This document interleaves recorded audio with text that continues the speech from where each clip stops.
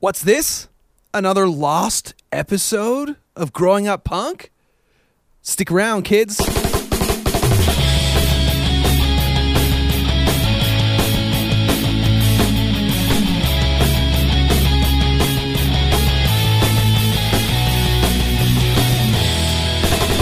All right, so continuing with our lost tapes here on Growing Up Punk. If this is the first one you've listened to, here's how the story goes. We used to be a podcast known as Music to My Peers. We changed names. Shortly after changing names to Growing Up Punk, we lost all of our old episodes. Now, we were able to get them back, but they're no longer online, so we're going to be uploading some of them, one of which is this one. This will actually be two. This is part one.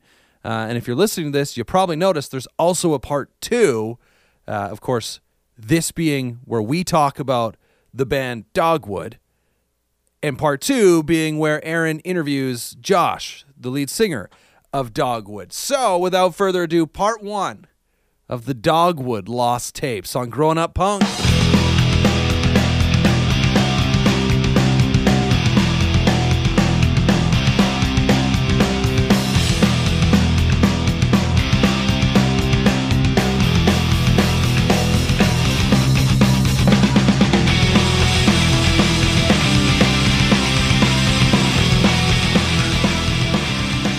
All right, so we're just going to get into this because this is we've done this a couple times now, and each episode is that we've done this sort of an episode has ended up a little bit different.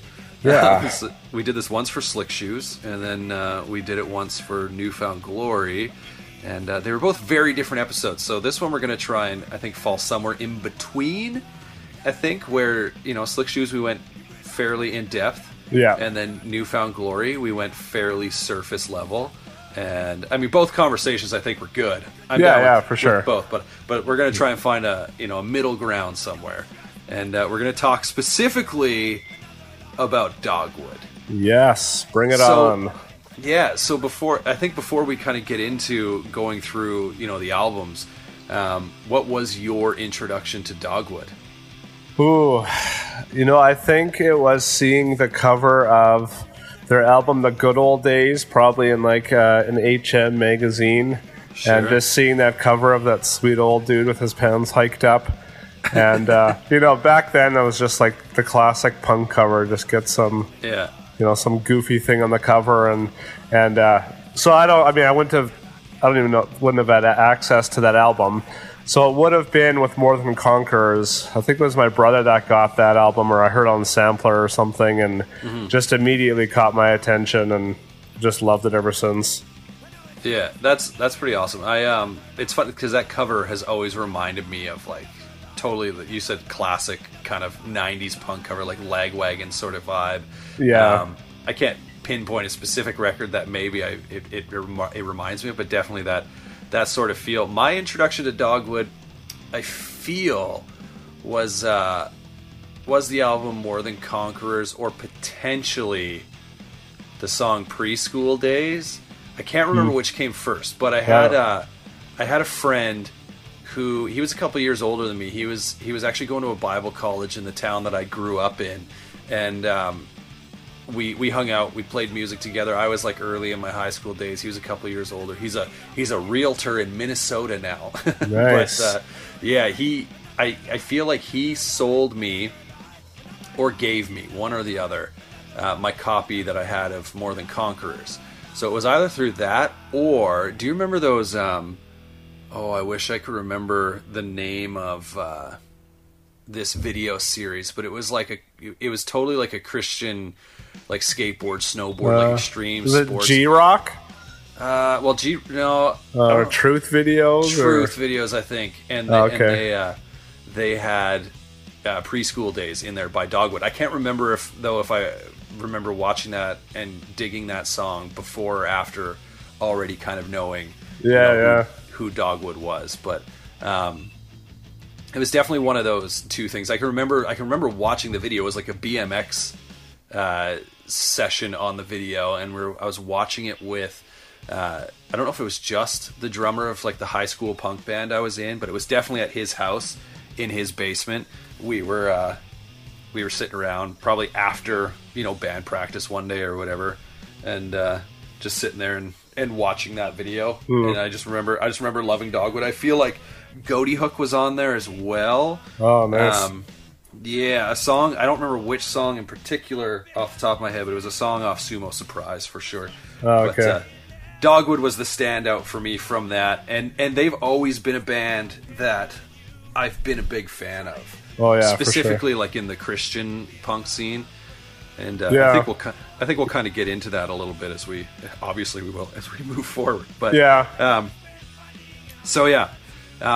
You mentioned Good Old Days. I don't know, like when we were talking in preparation for this episode, I think you had kind of mentioned, you had said I think 4 albums that you wanted to talk about. So were you thinking like from More Than Conquerors on? Is that what you had in mind? Yeah, I was kind of thinking like when the good music started coming.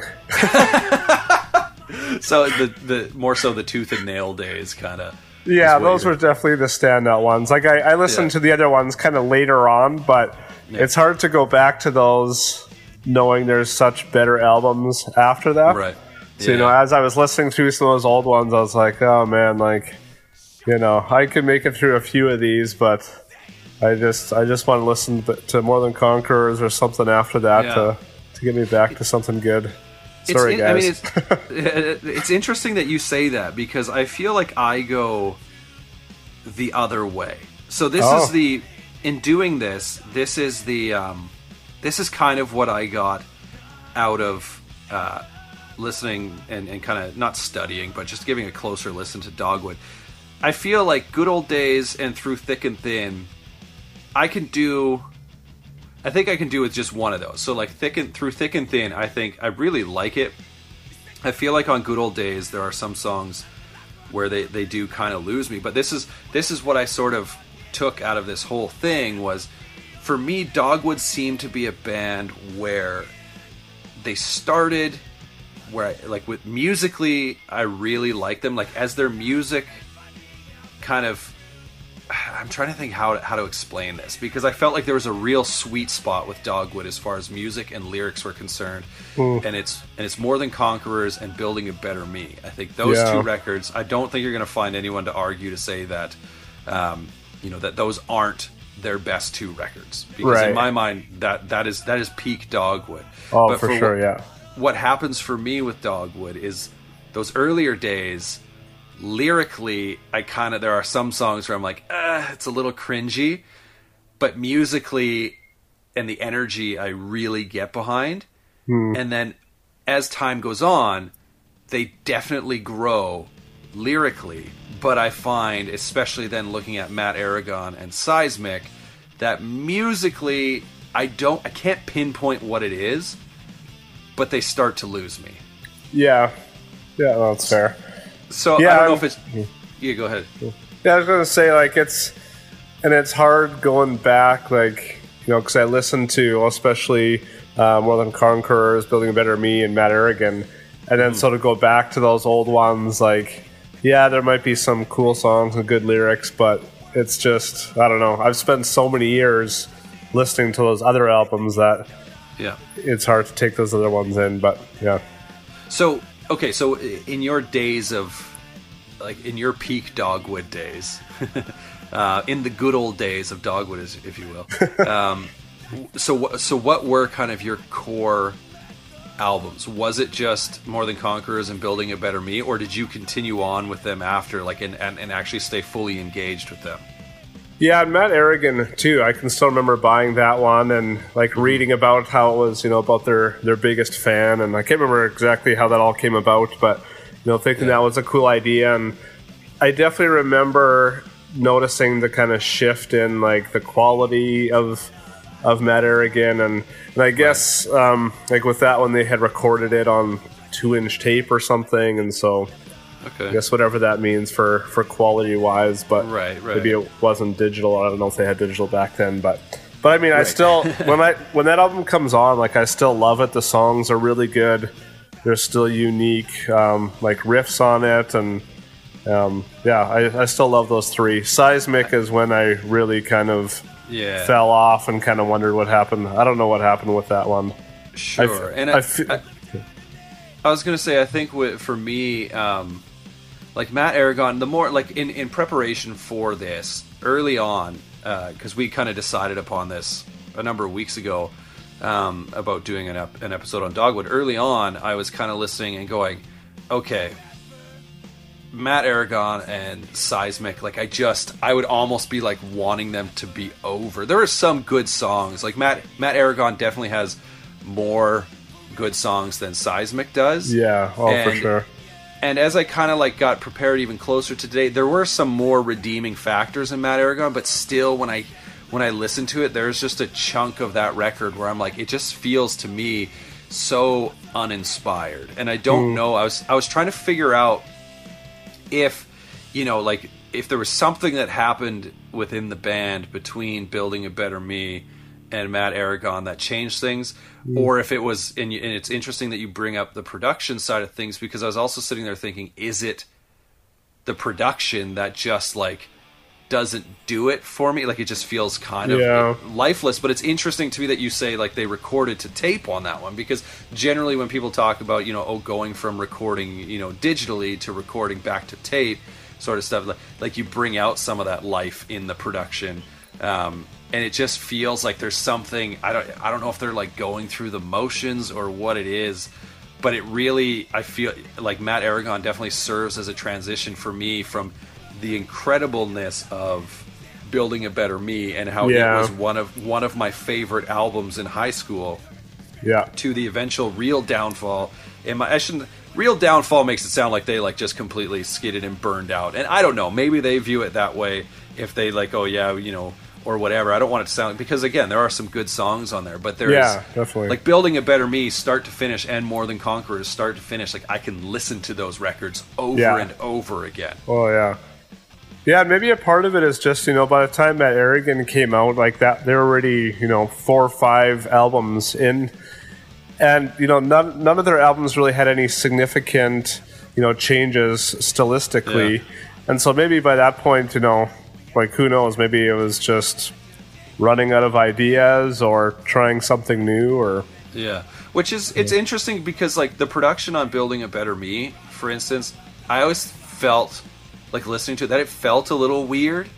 Like it was a definite change from More Than Conquerors, and I don't know if saying it does sound more digital, like in the guitar tones and everything sounds a little tighter, but I like the songs, I think, where they were at that perfect blend of melodic, kind of like definitely hardcore influence, but melodic punk rock with what I thought and what I considered, especially within the Christian scene, to be smart lyrics. Oh yeah, he's an awesome lyricist. Like he didn't, it was never about, I always appreciated with Dogwood that they didn't feel the need to rhyme. And I think I may have said that about Slick Shoes as well, because for sure at one point I noticed like Ryan in Slick Shoes, he didn't feel the need to rhyme, especially early on. I don't remember if that kind of changed as they went along, but it just opened up so many more doors for me for kind of smart lyricism, something a little different than maybe you'd typically hear in their peers, right? Like when I think of other, whether it's just tooth and nail punk bands, or if it's, just punk bands on even other Christian labels, where my wife is stomping around upstairs right now. That's amazing. I don't know what she's doing. And kicking things across the floor. This is the joys of recording at home. But, just like how smart, I think they were lyrically, and how they kind of explored some different topics. And that continued into Matt Aragon for me to an extent. There are some songs where I'm like, or maybe it's just the choices they made, which is fitting because there's the one song where he says, "Is this the wisest choice we made?" or whatever. I cannot stand that hook and how it's delivered and the effect on his voice there. I was like, wow, it loses me instantly. So it's interesting because I did always find on Building a Better Me that the production, I feel like maybe even held it back a little bit. Like it's very clean, but to me it's almost too clean. Too clean? Oh, okay. And then because they definitely bring that kind of, a little bit of gruffness to it. Like, I don't know if it's just vocally or whatever it is. So, I mean, I guess when these albums came out, I wasn't necessarily thinking about production value as I might today. And so for some of those records, like, that doesn't stand out as a bad sounding album to me. But and sorry, like, I don't want it to sound like Building a Better Me I'm saying is a bad sounding album, because it's not. It's just there's something kind of missing different.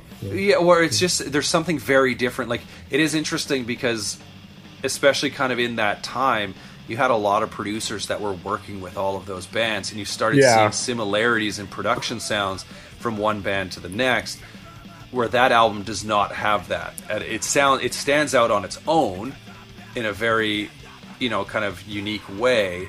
But yeah, I'm just like I've always kind of thought it sounded different, and I think it's specifically in the guitar tone, and I don't know exactly what it is, how to describe it, whether it's just that that guitar tone doesn't sound like a natural amp distortion, like if he's recording through like a digital multi-effects sort of thing, or what the deal is. There's something about it that's a little different, and it kind of, I thought it carried over on Matt Aragon and then even Seismic, but going back and listening to it now, when I listen to Seismic, I think not Seismic, even somewhat on that album, but Matt Aragon, what kind of gets me a little like, is more the mix than the overall production. That makes it feel, the guitars just kind of feel like flat to me, and not tuning wise, just like, there are parts where they stand out, and then as the whole song comes together, I just go, that guitar's not doing anything for me. Yeah. And the drums are just kind of boop bap boop bap boop bap boop bap boop bap. You know what I mean? Like straight across. Sort of like they sort of took a step back, and then even Josh in his melodies and whatever vocally, on those albums they just became less interesting for whatever reason. Again, I don't know if it boils down. I'm sorry that I'm going to go off like this, but I don't know that it boils down to, like him doing things that are so incredibly different, or if it's more just that he was there's something missing, because he always, like, his voice too always stood out to me in the scene, because he always had a bit of a rougher voice, right? Like, I always felt like they could stand up with kind of like their contemporaries. Even better, I've seen lots how, talking about Dogwood, people are comparing them to NoFX. Yeah. And just last week I went back and listened to a couple of NoFX albums, and I was like, man, Dogwood's so much better than this. Yeah, I don't know if that was just, the kind of fastness or whatever, but personal bias or not. But it's interesting because I saw that same, I believe that was in like the old school Tooth and Nail Facebook it might have been. Whatever. Because I saw the same thing, and I was like, I never thought that. Yeah. Until I read that, and then I went back and I listened to Good Old Days and Through Thick and Thin. I'm like, oh, I can see it. The difference being that NoFX, especially kind of back in the day, always had like stupid ska songs. You know what I mean? Like they always like interject. I always felt like with NoFX, for me, they would have albums that would have a couple solid songs and then just a bunch of like filler. They were very much a filler band for me, even though they skyrocketed, right? Well, and the vocals are so whiny and just annoying. Like, I don't know. I mean, they're very. That's kind of a staple in punk rock, is like whiny vocals. Yeah, that's true. Whereas again, like you talking about vocals, like with Dogwood, what I always appreciated is that while everyone was kind of doing, again, talking more about their contemporaries and their peers within the Christian scene, everyone was kind of doing that. Like modeling even after Mike Herrera from Blink 182. Well done, pat myself on the back. Modeling themselves after Mike Herrera from MXPX, who was running obviously alongside bigger contemporaries that were mainstream. Yeah, and just kind of doing that sort of thing. And then you have Dogwood, who again, I feel like their hardcore punk rock influences come through, especially in that earlier stuff where it's like the songs are more raw. The lyrics sometimes are cringy, which is the downside for me. But when I hear the songs, I'm like, yeah. And there's even one song, I feel like it's on Good Old Days, where he talks about like a shout out to all like hardcore Christian punk rockers or something like that. Sweet. I'm like, like it's kind of like, ooh. And I'm curious to know, like, because I know they got back together as a band, right? Like, I don't know how active they are, but I know they did some reunion shows and actually played some shows with MXPX in San Diego and stuff. Yeah, and I do wonder. I'm assuming they don't go back and really play. Maybe they play Preschool Days off of those older records. I assume they don't really go back to anything. Yeah, off I can't imagine. And Good Old Days, but I often wonder, like, you know, would they avoid some of those songs because they're like, well, we're not quite as upfront with, you know, maybe those sort of beliefs anymore, or, you know, whatever, like, or maybe they are, who knows, like, they could still very much be the same. They did have a song, what was it called? It was on one of those, I want to say it was on Good Old Days. I mean, on Through Thick and Thin, they literally have a song called Stairway to Sin. Yeah, he was, I did notice with them, like, especially in those bands on Tooth and Nail, like, they definitely stood out for their lyrics and being more faith-based, and I mean, I like that. Like, there are some of their songs that I'm just like, man, this is so cool. Yeah, they definitely never, you know, like, beat around the bush in regards to that. Is it Tribute? Maybe it's Tribute? There's a song, anyways, that it's written from the perspective of an aborted baby. And I'm like that's intense. Yeah, that yeah, it is very, very intense. Now I can't remember if that's actually what song it is. If I could see the lyrics, I don't know if the lyrics will come up here. Tribute. Let's give me lyrics. I doubt they're on here. Oh, they are. Hold up. I just want to confirm or deny. Oh no, that's My Sweet Claudia. No, never mind. I remember that song. That's a good song. My Sweet Claudia. Sorry, I'm just now going through, like, oh yeah, I enjoyed these songs. Why can't I remember the name of that song? Anyway, whatever. They did have a song that was written from the perspective of an aborted baby, which is kind of unique, but I also wonder, like, now if they were to get together again, I'm assuming they don't really go back to those songs. There's no way they'd play those still. Yeah, and like how they feel about, maybe it was on this album. Well, those albums are so old. I mean, those are 20 years old now, so right. Man, I really wish I could figure out what song this was. It's gonna drive me crazy because I thought I knew the name of it. Anyway, whatever. I'm not gonna spend too much time on it. So yeah, like, and I mean, like, I think I asked the same question when we did the Slick Shoes episode. I'm like, there's some songs where I wonder if, you know, like, if someone requested that song, say at a show, and they're like, hey, play this song. If they're were they kind of like, I think the song is By What's Right, maybe. Oh yeah, By What Right, yeah. Yeah, and By What Right, and he kind of takes it, like, he, again, in that song, and that was very much a thing to do at the time. He took like a very pro-life stance in some of the lyrics, right? And so I just wonder if nowadays, like, growing up, not saying that they're not pro-life anymore or that people always change sort of thing, but if they would, knowing the society we're in now, and the fact that Slick Shoes crossed over a little bit, like signing the Side One Dummy, stuff like that, right? Yeah.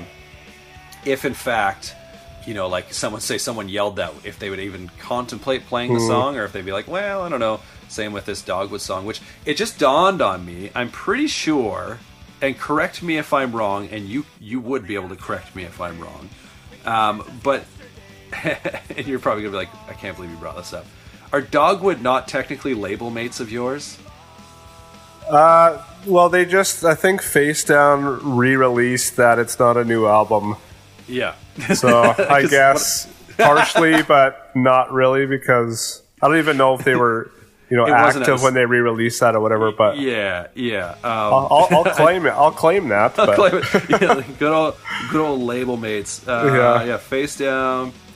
Yeah, because they were on Rescue Records first. So yeah, that was the only record they did. This Is Not a New Album. Which, that's so weird. Like, I'm wondering how that. I mean, I'm sure I could read how that came to be, because I know that was, again, obviously in the title. It was actually a self-titled album.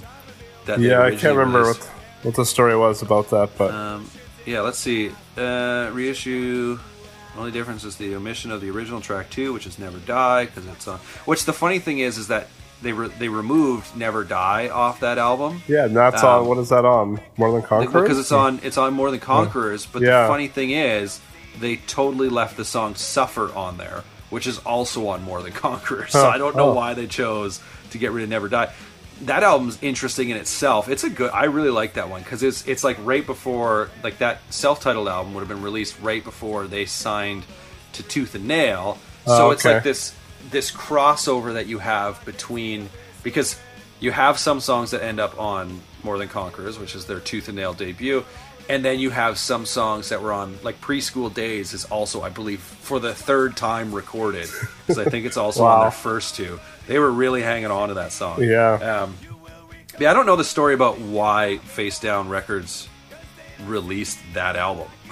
Like, why Might have just even been a California connection, or they knew Jason at Face Down and said, hey, like, we want to put this out, but we don't want to sign with you, or we're signing to Tooth and Nail, but we want to put something out to kind of, I don't know. Yeah, it's definitely possible. Yeah, it's interesting, but I was hoping the Wikipedia page would say why, but it doesn't say why. But yeah, there you go, label mates of yours. Yeah, but you mentioned about something about mainstream, about Slick Shoes going to mainstream, and I feel like Dogwood, from my recollection, like never really hit that stride. You know, like in my mind, Dogwood is like a legendary punk band, but I think it's probably like pretty strictly like within the Christian scene. Like I don't know a lot of non-Christian friends that would cite Dogwood. Definitely like MXPX maybe, or most people would have at least heard of MXPX. But yeah, that's an interesting. I wonder why that was. And I think even just their music wasn't really going towards that. They didn't have as as poppy of a sound, and kind of stuck to their roots of kind of maybe it's interesting because so Dogwood was actually my first like kind of real touring band show. Nice. That I went and saw. Like my first shows would have been like local stuff, but I can remember going and seeing them, and The Undecided opened up for. Yeah, I remember when that show was in Winnipeg. I had friends that went to that, but and so they've always kind of held. I want to say that tour was after Building a Better Me or after More Than Conquerors. I can't I want to say it was after. Probably no, because I would have been in grade 9, so that's like 1999. So it would have been after More Than Conquerors. Yeah, it was pretty early on. Guessing, yeah. But actually, because I think I mentioned going and seeing Slick Shoes when Autopilot or Cooter opened up for them. It was actually same venue, Soul Tattoo and Cowardly, just like this small little venue that held maybe 200 people that had like this large support post in the middle of like where the pit would be, so they wrapped mattresses around it. Nice. I can remember playing one of my first shows in my high school punk band was there, and I can just remember because it was a Christian venue, right? And I can remember though, like kids totally smoking weed out behind the venue and thinking like I was like, man, that's so badass. It's like, that's all I can remember thinking. Like we're playing like legit shows, like there's guys doing drugs behind the venue. This is awesome. Meanwhile, it's like all these Christian bands playing at this venue, and so hardcore.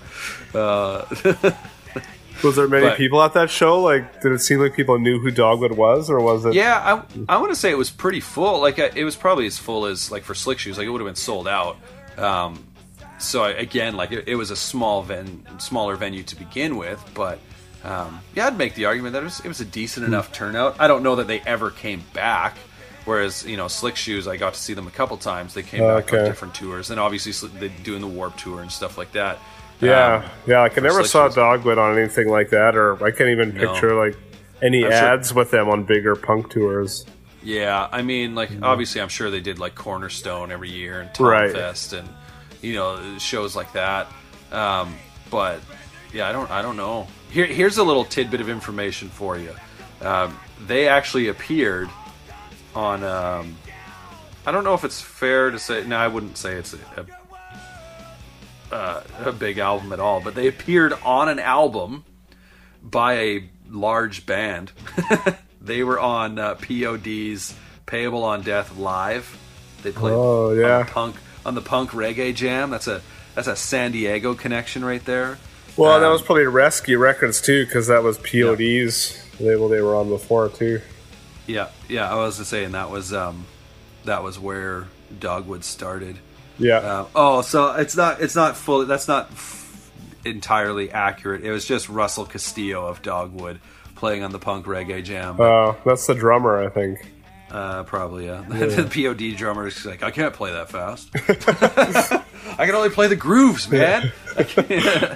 Good old POD.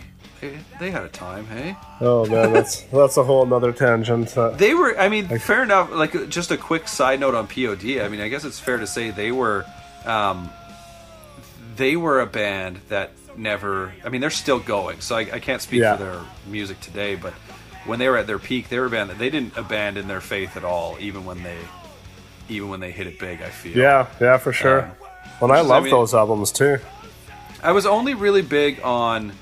I mean, Satellite was the biggest one for me. Yeah, for sure. And then, I mean, like Snuff the Punk, Fundamental Elements of Southtown was probably like the next biggest for me, but because that one had like Rock the Party and stuff like that. Yeah. Well, those were the first when they had videos on, I guess Much Music in Canada. Yeah. And I remember friends like mentioning that, and I was like, "What? You guys know POD?" Like, to me, I just was like, "Okay, I can now claim that I like this band because." That's too funny. That's too funny. But yeah, no, Dogwood. I feel like they will always. They're still one of those bands where specifically again those two albums I mentioned with More Than Conquerors and Building a Better Me that I will still go back to. The only downside is that Building a Better Me is A, not on Apple Music, and B, not even available on iTunes to purchase. And I don't understand why. So to listen to it, I had to go on YouTube to listen to it. Because, I'll burn you a copy of my CD. Sorry, Dogwood. That's what it's come to now. I mean, in all fairness, I used to actually own the CD, but I don't know if I've told you this story before, but at one point, when I was probably 18 or 19 years old, was living with some roommates, and we decided that we wanted a pool table. So we all pitched in together. Like, we bought a pool table. This was back in the day, like before Kijiji was a thing. We bought it out of a bargain finder. So you had to go to the gas station or the convenience store and buy like this book on newspaper print that had all the deals in it. And so to make money for this pool table, because we were all, like young kids who didn't have a lot of money, we were working part-time jobs or whatever, we had to go and went and sold a bunch of CDs. And so, just funny to think you could make enough money off of CDs to buy a pool table. And like I mean, it's so funny because I was in this phase where I was like, you know what, I'm so done with like, I feel like I've told you this, like pop punk and punk rock and all this stuff. And so I just like sold all these CDs because I felt I'd grown out of it at my wise age of 19 years old. I was like, I'd grown out of it. And so, because I think we talked about this on the Newfound Glory episode now. Yeah, it could have been, yeah. Yeah, and sold these CDs and then went and used the money that we all made. And here's the thing, like between the three of us, we made about $200 and some bucks just selling CDs.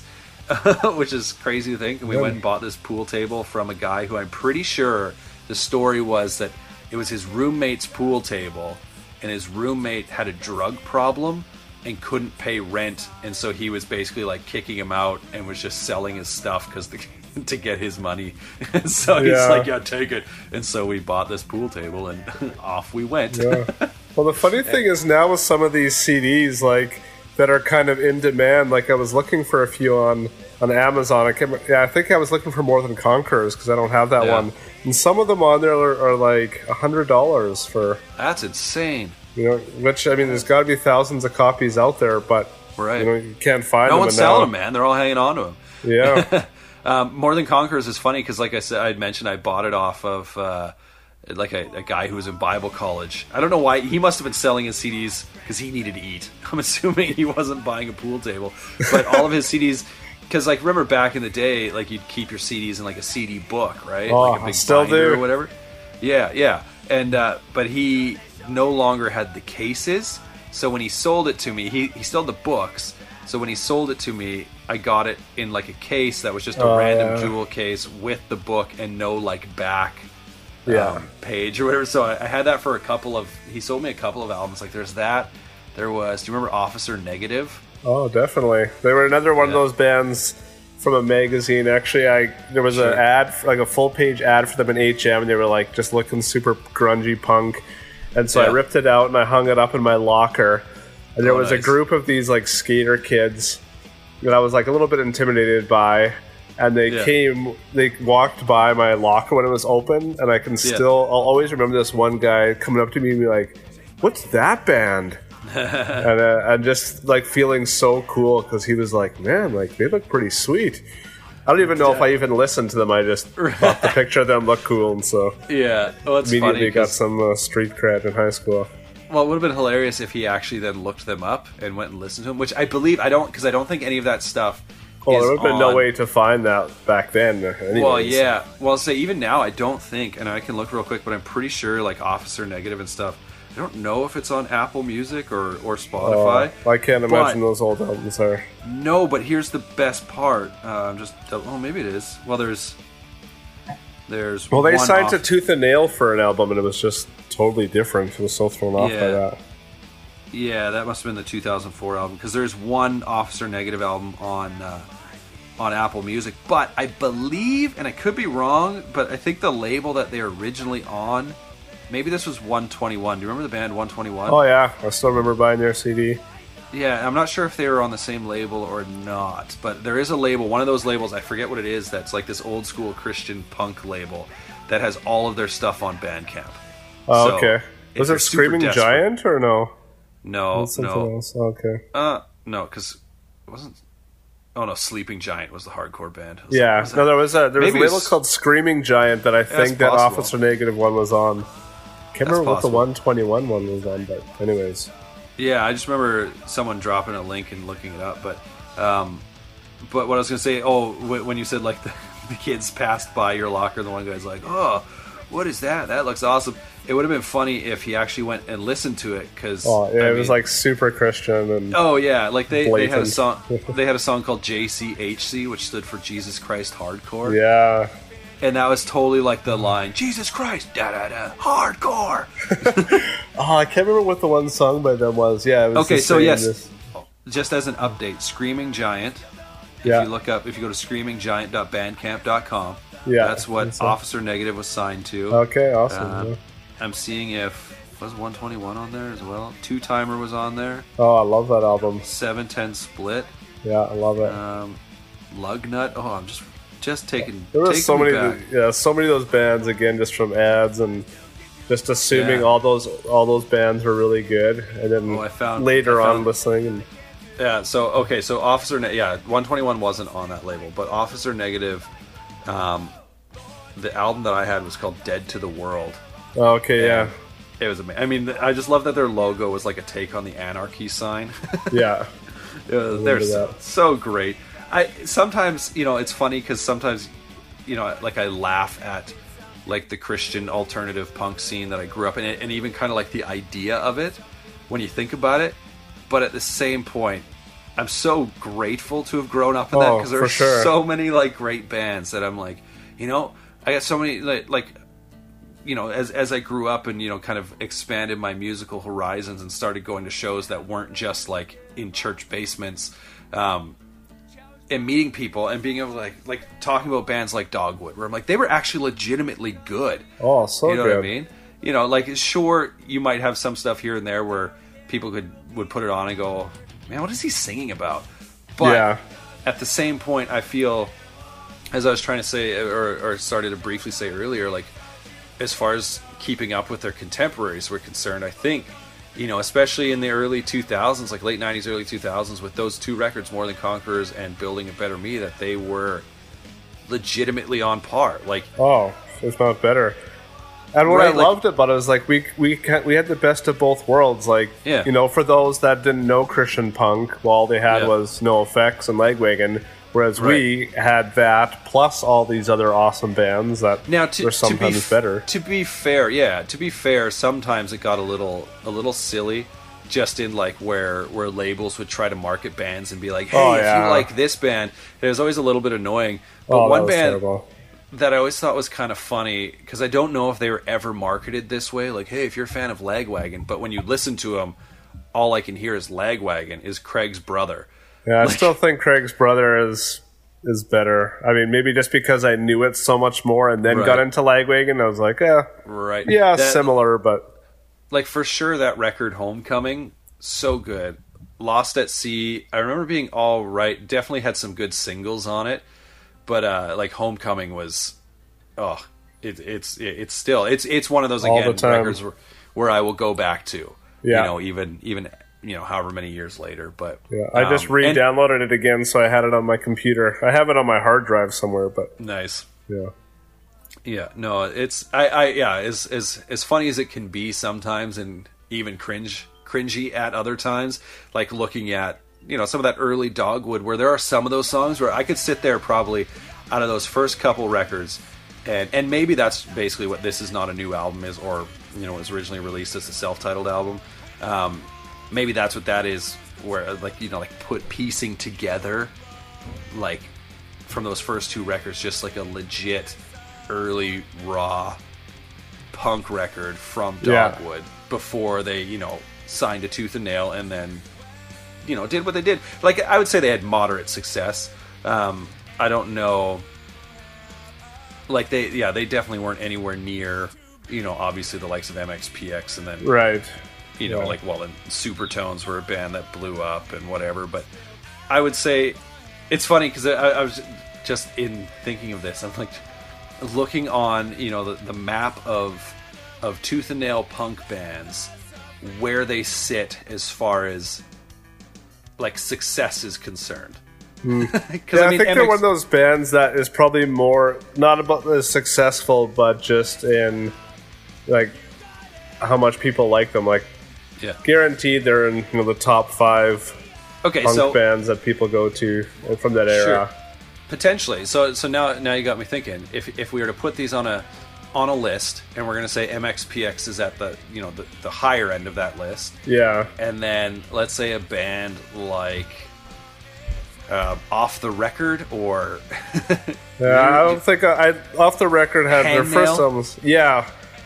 But see, I wasn't even thinking of those bands. I was thinking like Slick Shoes, Goaty Hook. Well, and so what I was going to say is like the other end of the list would be a band like Off the Record or Hangnail, or right. Hangnail only had one record. I remember I remember hearing some songs off there and being like, man, that guy can play guitar. Oh yeah.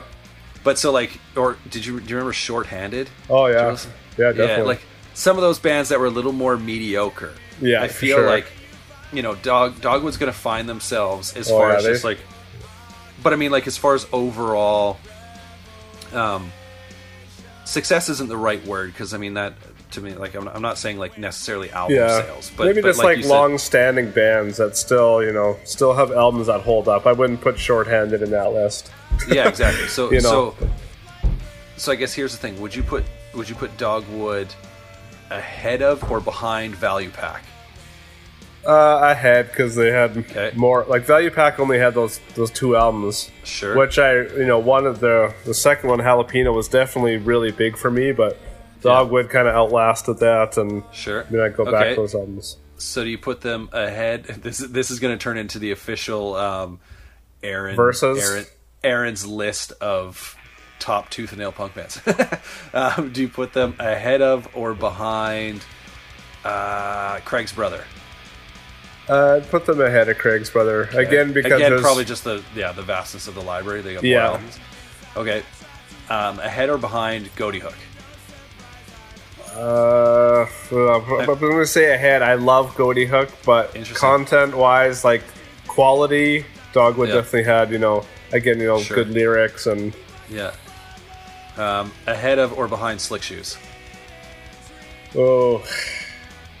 I might have to go behind Slick Shoes. So I'd say you're so, and Slick Shoes ahead or behind MXPX? Behind. Okay, so I'm assuming we're going MXPX, Slick Shoes, Dogwood. I'm trying to think of other Tooth and Nail punk bands that aren't coming to mind right now. Yeah, but I mean, they're definitely the top 5 for sure, if not top 3. Ahead or behind The Undecided? Good old Canadian boys, man. Give them their due. Yeah, well, and I mean, the guitar player from Undecided produced a few of our albums, but there you go. He's not going to listen to this, so I'm saying behind.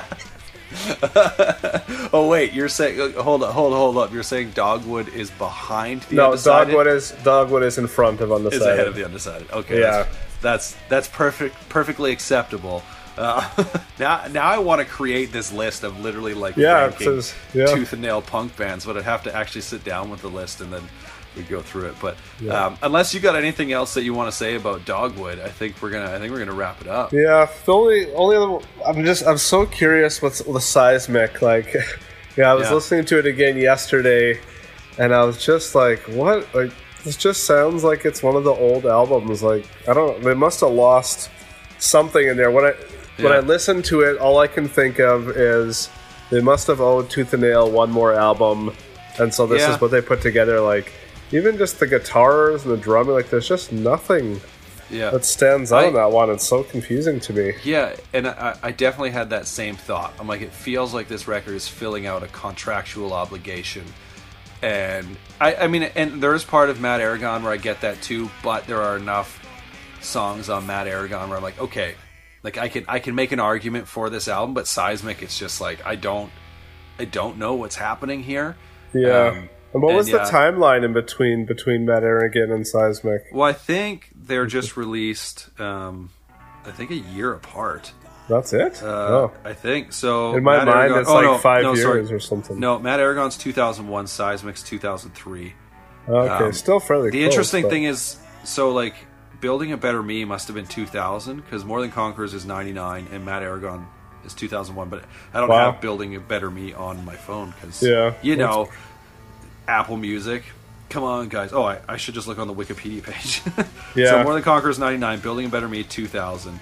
That's crazy that they only had a year in between. Like, to think they came up with Building a Better Me a year after More Than Conquerors. I guess some of the songs on More Than Conquerors were older, so. I mean, they were, get this, they were legit just like busy. Because so Good Old Days is the debut in 96, Through Thick and Thin's 97. That self-titled album is 98, More Than Conquerors 99, Building a Better Me 2000, Mad Aragon 2001, and then Seismic 2003. So they released. Oh, I guess that's what you get then when you're releasing so many kind of.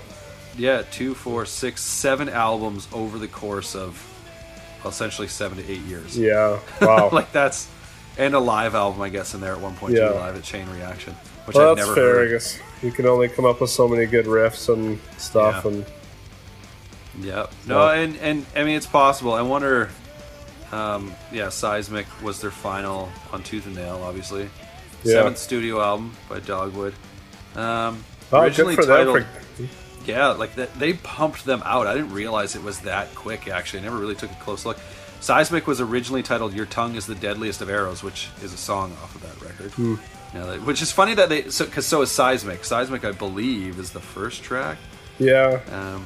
Track listing, Seismic, and then Your Tongue Is the Deadliest of Arrows is track 7. So I wonder what made them change their minds. I wonder which song is better. But maybe it was just too long of a title or something. The reviews on Seismic are interesting in that it ranges. Like, it usually gets somewhere kind of in the middle, like average reviews, but then like Punk News gave it 4.5 stars out of 5. Oh, weird. Yeah. Maybe I just don't remember that time it came out, but I'm... I mean, that surprises me. I'm curious to know if I can read the review, what they had to say about this record. If NoFX was a Christian band, this is the album they would make. A collection of fast-paced tracks that actually move away from the dick and fart sense of humor they've been portraying for the past 15 years. That is hilarious. The title track opener is as much annoying as it is mesmerizing. It gets 4.5 stars. I wanted so much to enjoy this album apart from its many similarities, but the singer's voice killed every... How does it get 4.5 stars? Yeah, he's not saying bizarre. a nice thing about it.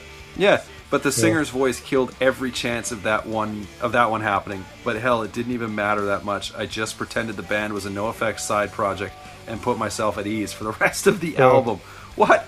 That album was maybe like the least NoFX sounding, I thought. So maybe. I want to finish reading this review because it continues. He says, every song has the potential to be great, and amazingly, they all are. While I don't agree with what they're saying verbally, I can relate with their frustrations and emotions as they're very talented at getting their points across. The songwriting is well crafted, and it's easy to see these gentlemen are talented musicians. On top of that, they have the ability to make an album flow from one track to the next without sounding like their obvious mentors and my previous reference, NoFX. I am so confused by this review. Yeah, that's seems unfair. Because as I'm listening, I'm like, man, it's just lost. That's submitted by reviewer Tim. Thanks, Tim. But it's just such for nothing, Tim. He literally gives it 4.5 out of 5, and then proceeds immediately to basically say like, "Hey, these guys sound like a NoFX ripoff," and then that the singer's voice is incredibly annoying. But if I just pretend they're NoFX, every song is great. It. Yeah, he's like, if I pretend they're NoFX, every song is great, and they have the ability to transition without sounding like they're obvious mentors. Yeah. NoFX. Wait, in the first half of the review, you say they sound like NoFX, and you just convince yourself that. Wow. He clearly hasn't heard any of the past albums, doesn't know the reference. So I mean, that could be fair. I'm curious to look at these reviews now at some of these, like Matt Aragon. Oh, they don't have reviews on this one. Fine. that died real quick. Yeah. Matt Aragon, no listed reviews. There's one review for Building a Better Me on Punk News where it gets 4.5 out of 5. Yeah, see, that's fair. I wonder if they could. I'm curious to see if they compare it to NoFX again. if NoFX was a Christian band. This is by Ryan. Especially Building a Better Me had way more dynamic. It wasn't just straight fast songs. There was, that one stands out as a much more dynamic punk album to me. So these are interesting because I'm assuming punknews.org is not a Christian site. No. And it says, if you have never heard of the band Dogwood, you're definitely missing out on ear-popping guitar riffs and loud and obnoxious music. To me, they sound a lot like interesting Alkaline Trio. Oh, weird. The bass guitar is almost a heavy, low sound that grinds into the speakers and cuts into your nerves. Then it proceeds to shatter the windshield in your piece of crap car. Sweet, that's what I'm talking about. They are actually a Christian punk band that's full of meaningful lyrics and sing-along choruses. I'm not going to read this full review; it's a bit longer, but interesting. It's kind of fun going through and reading these reviews on sites where they're like clearly not, and but yeah, that one. Tim, what is wrong with you? Get a grip, Tim. Get a grip, Tim. I'm not going to find Tim. Tim's fine. I wonder if sorry, I'm just getting curious and going off on tangents now because I'm curious to know if I go back to that review on Seismic, if I can click on Tim's name and see what else he has reviewed, because I'm interested to see where he's coming from. Punk News. He strictly reviews NoFX. Reviewer Tim. It doesn't. His favorite bands are The Sky We Scrape and Prevent Falls. What? Yeah, see, he can't be trusted. His favorite music is Fear, Rancid, Adolescence, You and I, The Killing Tree, Circle Jerks, Talking Heads. Okay, I want to see what he's reviewed, though. I don't care what his favorite music is. Holy, he's listed like every notable punk band as his favorite music. Good job, Tim. Was that reviews? Oh, or is this what he's reviewed? I'm so confused now by this website. It opened up so much stuff. Anyway, when it comes down to it, Dogwood beats out all those bands. When it comes down to it, Dogwood is still up there for me. And you can't change my mind, Tim. Even if you think they're a NoFX ripoff band that is somehow not a NoFX ripoff band that is also equally annoying and incredible songwriters. I can't figure it out. So there you go. Another lost tape on Growing Up Punk. Of course, there's a part 2 to this, the interview with Josh of Dogwood. But before we finish this up, before we wrap this up, just going to say, make sure you go follow us on all of our social media accounts. Twitter, we are at Growing Punk Pod. Instagram is at Growing Up Punk. Aaron is on Instagram at Aaron Grew Up Punk, and I'm on Instagram and Twitter at David Growing Up. Wherever you're listening to the show, you can find it elsewhere as well, your favorite podcast sites. Make sure you subscribe, you rate it, you review it, you tell your friends, and you come back again.